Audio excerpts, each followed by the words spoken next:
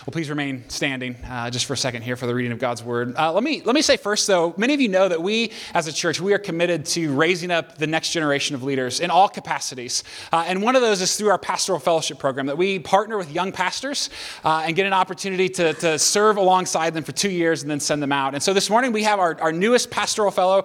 He's going to open God's word for us. His name is Stephen. Hopefully you've met him already. If you haven't, hopefully you'll get a chance. You get to know him a little bit now this morning in just a moment. Let me read then our passage that he'll be looking at with us. It's from Exodus chapter 3. I'll be reading from verses 1 through 6. Now Moses was keeping the flock of his father-in-law Jethro, the priest of Midian, and he led his flock to the west side of the wilderness and came to Horeb, the mountain of God. And the angel of the Lord appeared to him in a flame of fire out of the midst of a bush. He looked, and behold, the bush was burning, yet it was not consumed. And Moses said, I will turn aside to see this great sight, why the bush is not burned. When the Lord saw that he turned aside to see, God called to him out of the bush, Moses, Moses. And he said, Here I am. Then the Lord said, Do not come near. Take your sandals off your feet, for the place on which you are standing is holy ground. And he said, I am the God of your father, the God of Abraham, the God of Isaac, and the God of Jacob. And Moses hid his face, for he was afraid to look at God. This is the word of the Lord. Thanks be to God. You may be seated.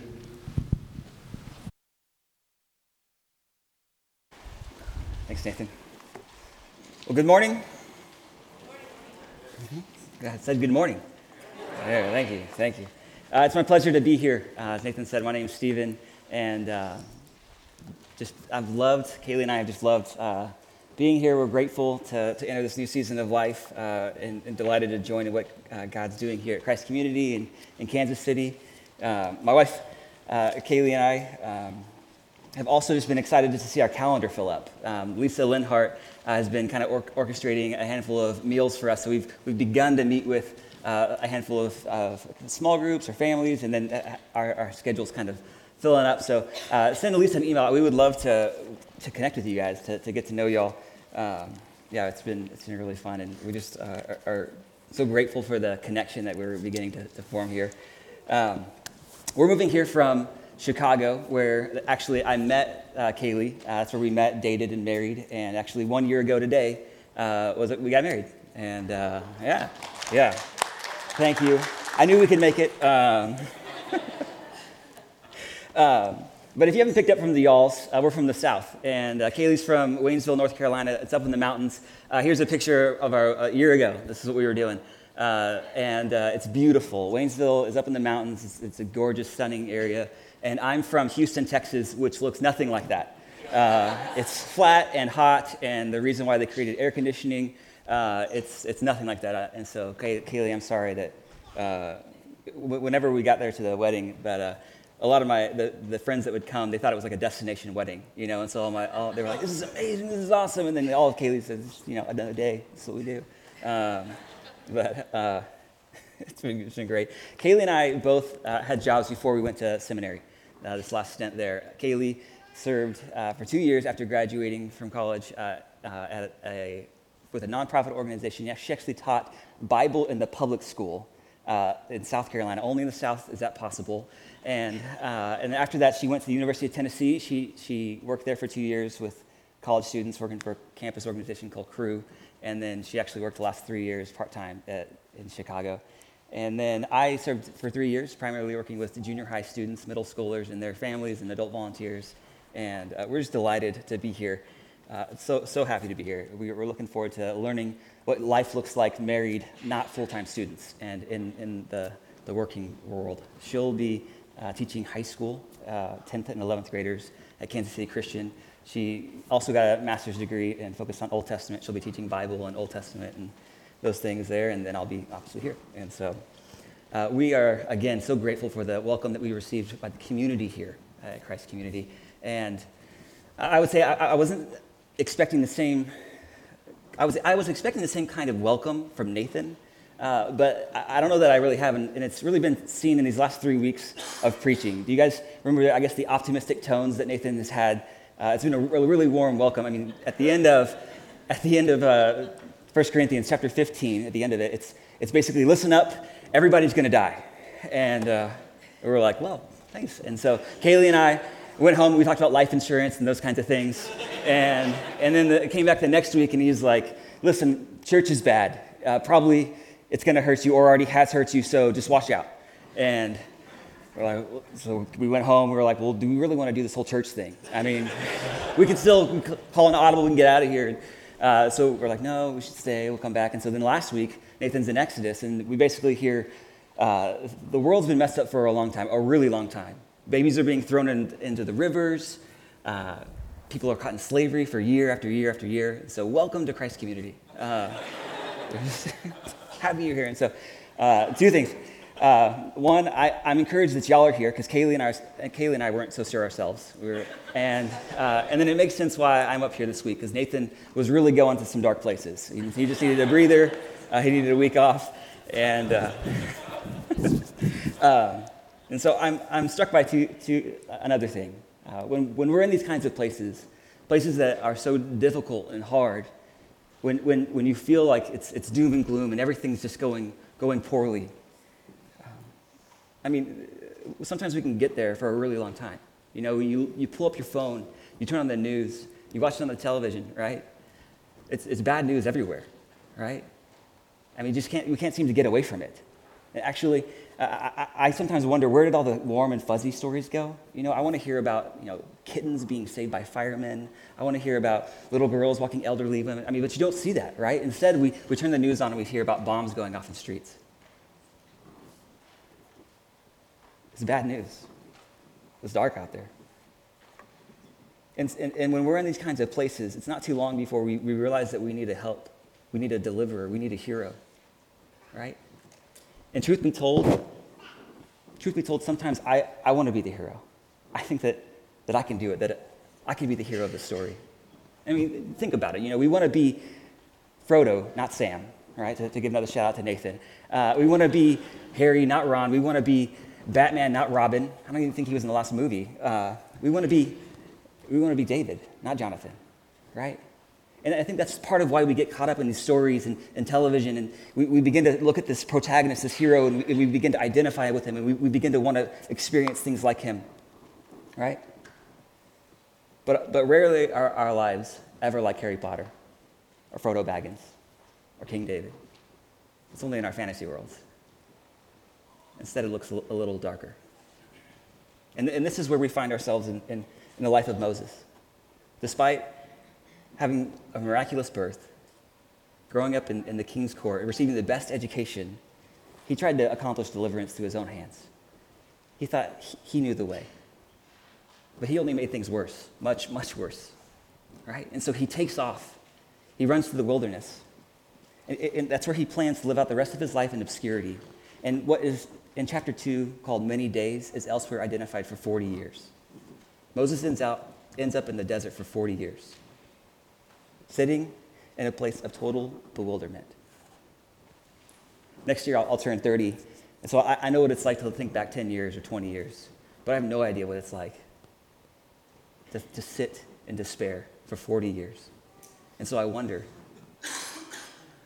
does Moses have any hope? Yet, hope remains. God hears the cries of his people. He remembers his covenant promises. He sees them. He knows their pain. He knows their suffering. And it's this knowing, this intimate connection, this intimate knowledge that gives us a glimmer of hope. And so we can ask a question. What does God do when he remembers and he knows? When the story picks up, we come to Moses. He's an 80-year-old man. He's out in the wilderness. He's shepherding some sheep at Mount Horeb, the mountain of God.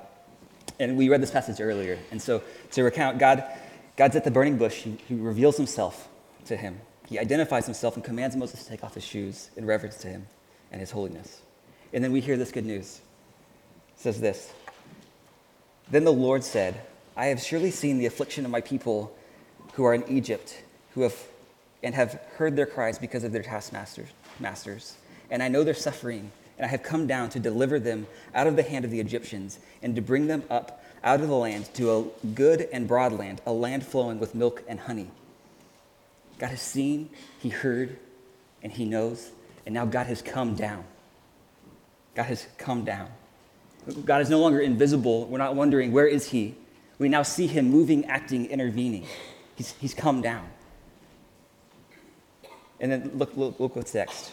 God calls to Moses. He says in verse 10, "Come, I will send you to Pharaoh, that you may bring my people, the children of Israel, out of Egypt." And with this, God reveals his plans to Moses. God's certain of what he's doing. He knows exactly what's coming up. But Moses himself isn't so sure. And I mean, can you blame him? I mean, he's maybe thinking to himself, I know what it's like to walk those halls. I know what it's like to be in the courts of Pharaoh. I've been there before. I've tried that out. And it didn't work. It just didn't work. And so he realizes that he's inadequate for this moment, that this is beyond him. There's just no way. And so we see his response in verse 11. Look at this. It says, "Who am I that I should go to Pharaoh and bring the children of Israel out of Egypt?" Who am I? You see, Moses knows that this is beyond him. It's beyond his influence or power. And he's thinking, I'm not sure, God, that you have the right person here. I'm not sure I'm the guy.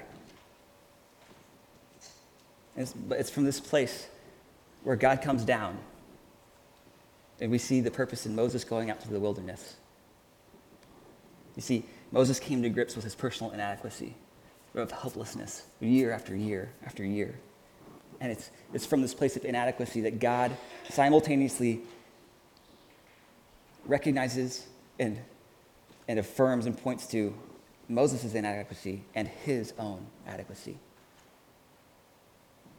He says, I love this. Instead of answering Moses' question of, who am I? Instead he says, I will be with you. He's saying, no, you couldn't do this in yourself or of yourself, but I will enable you and I will sustain you throughout the journey. This is good news for Moses. But Moses is far from convinced. He remembers that the Israelites didn't exactly follow his lead last time. Remember when he decided to take things in his own hands? When he decided that it would be best to kill somebody, that he could bring about deliverance? So he's not so sure. Are the Israelites actually going to follow me? So he asked the question, who should I say has sent me? He's asking, who are you, God? And God reveals to him a really unique name. But before we get that, I want to ask another question. Have you ever wondered what the deal is with God identifying with people and their names? Like earlier, God says that he's the God of Abraham and of Isaac and of Jacob. Seems kind of weird, right? But I think there's something really important happening here with the use of names. And I'm not just saying that because I want to say that, but really it's actually in the book of Exodus. You know how we take our Bibles and we turn to the second book of Exodus, right? If you had your VHS, which surely most of you do, no, it's the Hebrew Bible. Just me, and I guess Kaylee, and maybe Nathan. But if you had that and you turn to the second chapter or second book, you wouldn't read Exodus. And I'm translating for you. You would read their names or names. So the second book of the Pentateuch, the 5 books here, the first 5 books of the Bible, is their names. And this isn't uncommon for names to draw upon the first words, the first couple of words. And so I'll give you, like, in the beginning. You guys have a guess as to what book that is? It's Genesis, right? You guys got that. Or Proverbs. I mean, there's a bunch of them. And so here we are in the second book, and it begins their names, and it's highlighting this. And so back in Genesis, because again, this is to be seen or understood as kind of one big whole. Back in the beginning of Genesis, the front end, in Genesis 12, Abraham is called by God. And in that moment, God calls him and gives him 3 promises, primarily of land, offspring, and a relationship. And it's this promise that is repeated again and again to his son Isaac and to his son Jacob, right? And so we see in the book of Genesis, God's hand clearly demonstrating that he's taking these people who are messed up. I mean, they're a really messed up family. I don't know if you guys have read Genesis before. If you've never read it, it's not as like pretty as you think it would be, right? And throughout the process, you're just kind of dumbfounded. Like, how could this family continue to do so many weird and messed up things, right? But throughout the process, God's reaffirming and reminding him that he has a promise, that he's going to stand by it, and that even though these people can't, he is, right? And so you get to the end of Genesis, right, chapter 50, and you have Joseph, who's Jacob's son, and he's about to die. And he says these things. Look here. It says,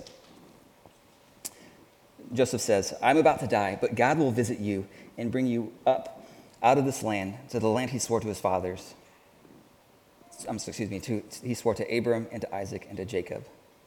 And then we turn our eyes from that page to the next page. And just after that, Joseph dies. And then we read this. These are the names of the sons of Israel who came to Egypt with Jacob, each with his household. And then it lists out the names and the descendants. And the focus moves from many names down to just a few. When we return here to the burning bush, just a couple chapters later, we read, then Moses said to God, if I come to the people of Israel and say to them, the God of your fathers has sent me to you, or Abraham, Isaac, and Jacob, what shall I say is your name? That was a paraphrase. I butchered that one, but excuse me there. You see, in this moment, it's moving from many names down to one name. And then look at this in verse 14. God said to Moses, I am who I am. And he said, say this to the people of Israel. I am has sent me to you. I am who I am. God doesn't identify himself as the God of the earth or the moon or the stars. He identifies himself. He says, I am. I was, I am, and I will be. He's saying he's superlatively other. He simply is. And this is what's so wonderful and good in this moment, that God isn't so other that he can't be known. No, instead he comes down, he reveals himself, and in this moment, God is revealing himself to Moses. He's making himself known in a personal, closeness way. And I love how Exodus has been moving from many names down to three names, down to one name, the name, I am. Do you see? And maybe you've heard the name Yahweh before, or Jehovah, it's the German pronunciation of it. But anytime you see Lord, L-O-R-D, in all caps, that's actually just the Hebrew word I am. So when you see that, that's just I am. It's a little tip for you. But in this moment, we see God is recalling the promises that he's given to his people and remaining true to his word. Then God lays out the whole plan to Moses. He lays out the entire plan. He says, you're going to go to Egypt. You're going to talk to the Israelites, and you're going to pull them out. And actually, the king of Egypt, he's going to resist you until I have compelled him by the hand of the Lord. You see, Moses hears the entire plan of the Lord. He's laid it all out to him, told him, this is where we're going. And most importantly, the Lord says, it is by my hand, by my power, and by my might. He's saying that 5 times he says, I will, I will, I will. He's the one doing these things. And the Lord says, come along. I will be with you. And it's funny. Sometimes we think that we want to know the plan, right? Have you all ever had that moment where you think, if only I knew what was going to come, if I only knew where we were going, then I would be okay. Because then I could just kind of rest in it, knowing that God, you're in control, you've got these things. And sometimes I get that way, thinking that if I knew every little detail, I could just be rest assured. And then for those that have gone through the harder seasons, the harder times, I don't know that they always think I would have been better having known what I would face, what I would walk through. You see, in this moment, Moses hears everything that's coming. He looks down the path, and he's, I don't know if I'm the guy. I don't know if I'm up for this. And next in chapter 4, we see he recognizes that it's in his inadequacy that he's fallen, that he's lost credibility with the Israelites. right? And so he says, how will they believe me? How will they know? And see, in this moment, I love it because God is being so patient with Moses, right? He's not a drill sergeant saying, this is what you need to do, go, go, go, go. Instead, he enters into a conversation. He's talking with him, and he allows for this dialogue, right? And so he gives him these three signs. He says, I will be with you, go. Isn't that good news?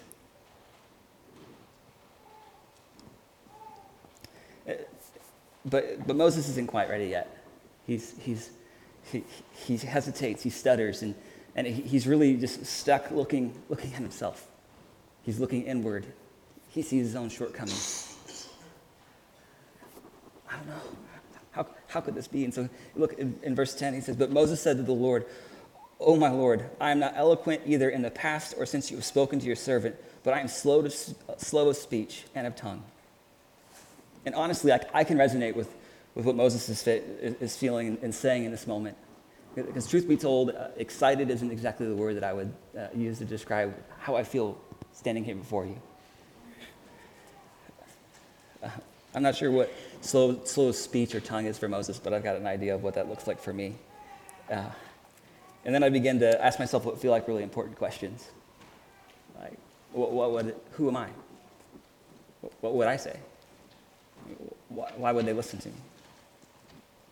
And before too long, I begin to sound and feel a lot like Moses. Just stuck in fear and afraid. And I must confess, I both laughed and cried about the fact that this is the text that God would have for me here. I turned to Nathan, and I mentioned it to him, and he just laughed at me. And I'll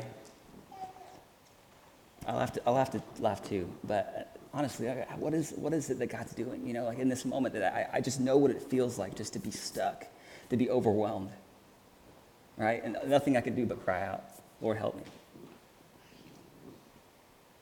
And then I hear the Lord just tell me, like, see, I have a plan. Do not be afraid. And then I read further. It said, then the Lord said to him, "Who has made man's mouth? Who makes him mute or deaf or seeing or blind? Is it not I, the Lord? Now therefore go, and I will be your mouth and teach you what you shall speak." And I'm certainly not saying that I'm Moses. But I can't experience the amount of turmoil and just heartache and just wrestling with this without at least pointing to the sweet irony that I've experienced these past few weeks. God's been good. But Moses suggests another plan. Next he says, but he said, "Oh my Lord, please send someone else." And at this, the Lord's anger was kindled against Moses. And he explains that he will use both Moses and his brother Aaron throughout the process of delivering his people. And I wouldn't be lying if I thought that maybe this morning I needed to show up and then turn to Nathan and be like, "No, not me. I'm not up for today." You know, Moses has Aaron, right? So I could just like, "Nathan, you got this one." He told me earlier that he's like, "No way." I would just say no, and I absolutely believe him. Thanks. He just said, "You're on your own." Thank you. I'm not on my own.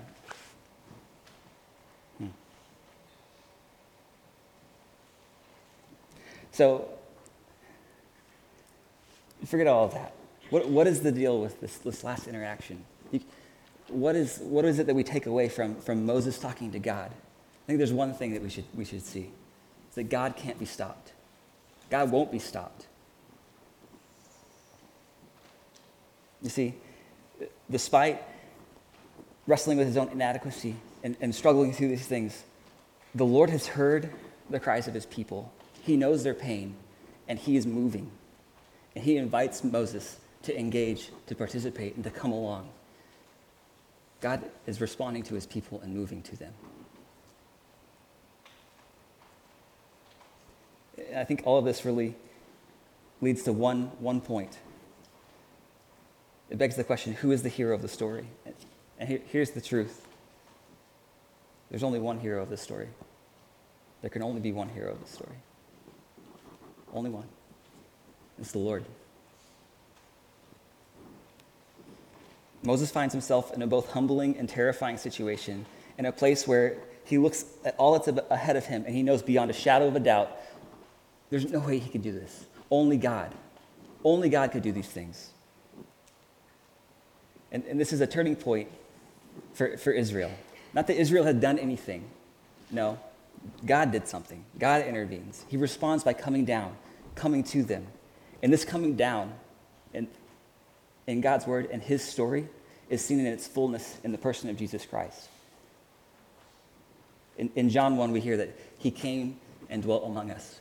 And that's the story of Christ, right? That his people would be in a place where they know that I can't do this, that this is beyond me, where we've been separated from him, caught in slavery. But he responds lovingly, and he moves towards us. He saves us. Isn't it good news that the man Moses couldn't halt God's plans or purposes? That God was greater than that. Because this is our story, isn't it? We are all people in need who are crying out to a God who knows us, who has heard us, and responds to us. And he responds to us through Christ on the cross. God is good. We're not here because we're perfect or lovely or good, but we're here because God has done something wonderful and good.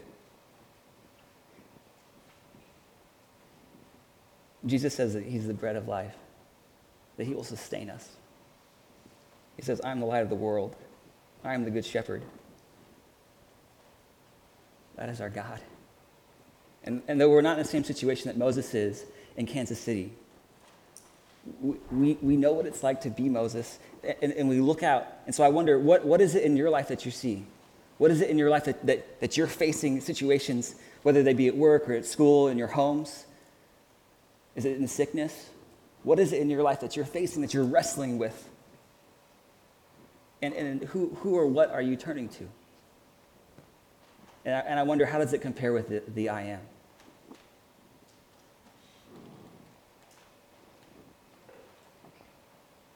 And I also wonder, do you know him?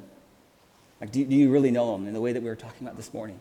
This personal connection, right? This intimate responding to us, who hears us.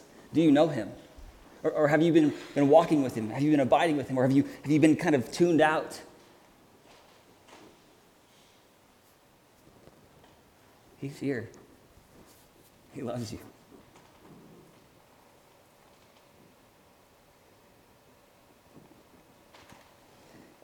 I've been there before in a place where I thought I could do this all myself. And that journey took me to the hospital before I could really figure out that this is beyond me. That's a whole other long story. But I want to say this. There's nothing wrong with crying out to God and professing that we can't do this. Rather, I think it's from that place that God receives the most honor and glory, where he is seen as who he is, as the one who has delivered us, the one who is faithful, the one who walks with us throughout anything and all things. And so as we orient ourselves in a posture of humility and confess and profess that this is beyond us, I wonder, do you hear him say that my grace is sufficient? My power is made perfect in weakness. Friends, let us boast in our weakness and God's power, grace, and mercy. And there's one last thing that I feel like I have to share with you, because it's more for my own formation. I wonder, when we find ourselves in this kind of place where we look out and we see there's just no way that this can be done. This is beyond me. And then we cry out to God. And then he responds. And he walks with us through that. I wonder if on the other side, we praise him for what he's done. Because sometimes I want to think that, like, I tried really hard, that I buckled down and I just got her done, that I nailed that, you know? But the truth is,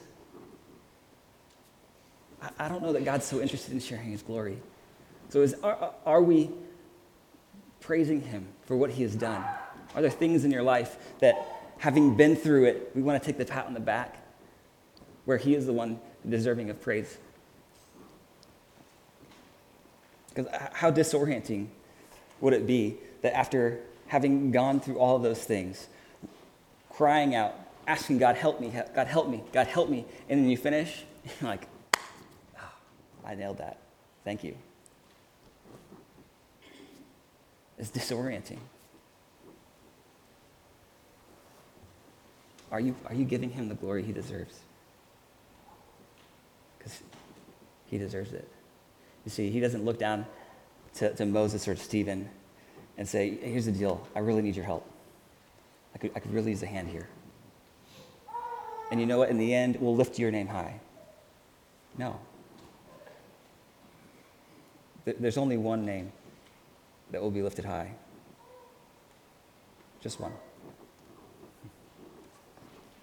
And so, wherever you find yourself today, whether it is in a place of need, crying out to the God who hears you, or praising him who has enabled and sustained you, let us respond in worship to the I Am. Let's praise. Father, I just thank you for this opportunity, this chance to look at your word, Lord, and to honestly reflect on our place before you, Lord, and our great deed and dependence on you. And so, Lord, we thank you for your goodness, Lord. We thank you that you are faithful when we are not. We thank you that you are abounding in love and mercy, Lord, that you have provided a way for us to be with you, Lord. And so we worship you in praise and say thank you. In Jesus' name.